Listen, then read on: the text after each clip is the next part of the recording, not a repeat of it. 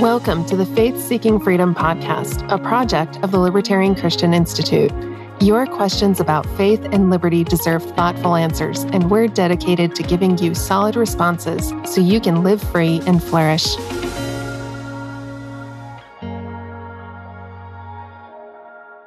So question number 3 is from Zach. Is there a correlation between prayer being taken out of public school and a massive moral decline in America?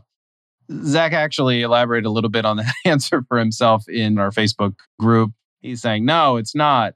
And, there's some comments that we kind of need to talk about there. And so this really is a question that's related to what a lot of people think of as America's decline or social decline in the West being caused by political winds that are changing things like taking prayer out of public schools, the passing of Roe v. Wade. There are a number of political events that we can look to in the past and say, there they are, back in the 70s, back in the 60s, whenever these things happened, we could say that this is just one more sign of America's decline. And one of the things that I have learned, and it's kind of been slowly over probably the last 10, 12 years of, kind of growing into my libertarianism and understanding a little bit more history and a little bit more about culture and a little bit more how people are formed. One thing that I've learned is that politics is downstream of culture. There are people in culture who will be affected by the types of political decisions, and they'll be affected after those political decisions are being made.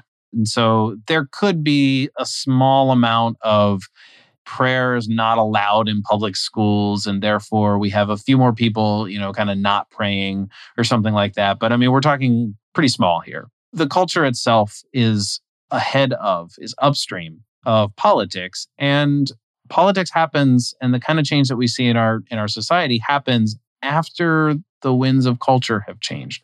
And it's really important as Christians to kind of focus on the culture. It doesn't mean that the political element and electoral politics aren't always important, but it is also important to develop a cultural habit and find ways to promote enrichment in cultural ways, in ways that build community, in ways that enhance our culture, so that we don't have to ask ourselves, well, how did we get here? How did this happen? How did this political decision happen? A lot of this stuff is well beyond our reach to say, oh, well, let's go back to this year and the passage of, say, Roe v. Wade and say, oh, well, after that, it just all went downhill. It's very tough to do that. In fact, and I don't have the statistics or things off the top of my head here or within reach, but there have been arguments made that certain types of decisions that we would see as negative have had positive consequences later on down the road. And I've actually asked Bob Murphy this on the side, and he kind of said, well, it's no secret that there are unintended consequences to bad political action.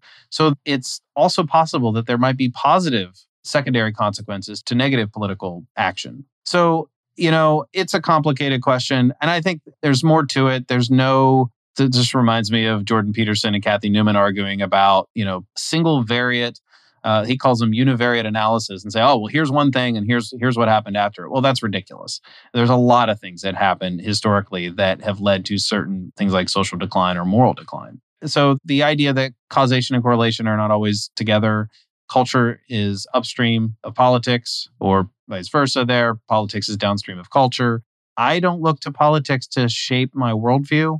I don't think a lot of other people do either. And if somebody is looking to prayer being taken out of public schools, saying, well, that just started the moral decline, I think they're looking too much to the state to say, oh, well, this is where my moral compass should be. So I don't know. Maybe that was a lot of me, kind of rambling and riffing a little bit. You can make of that what you will. That was my best stab at the answer. We didn't promise every answer would be an A+. So Zach, thank you for your question. This podcast was inspired by our popular book, Faith Seeking Freedom, which is available on Kindle, softcover, and audiobook at faithseekingfreedom.com. Want your questions answered on our podcast? Email us at podcast@libertarianchristians.com. And don't forget to subscribe, rate, and review our podcast so we can reach more Christians with the message of liberty.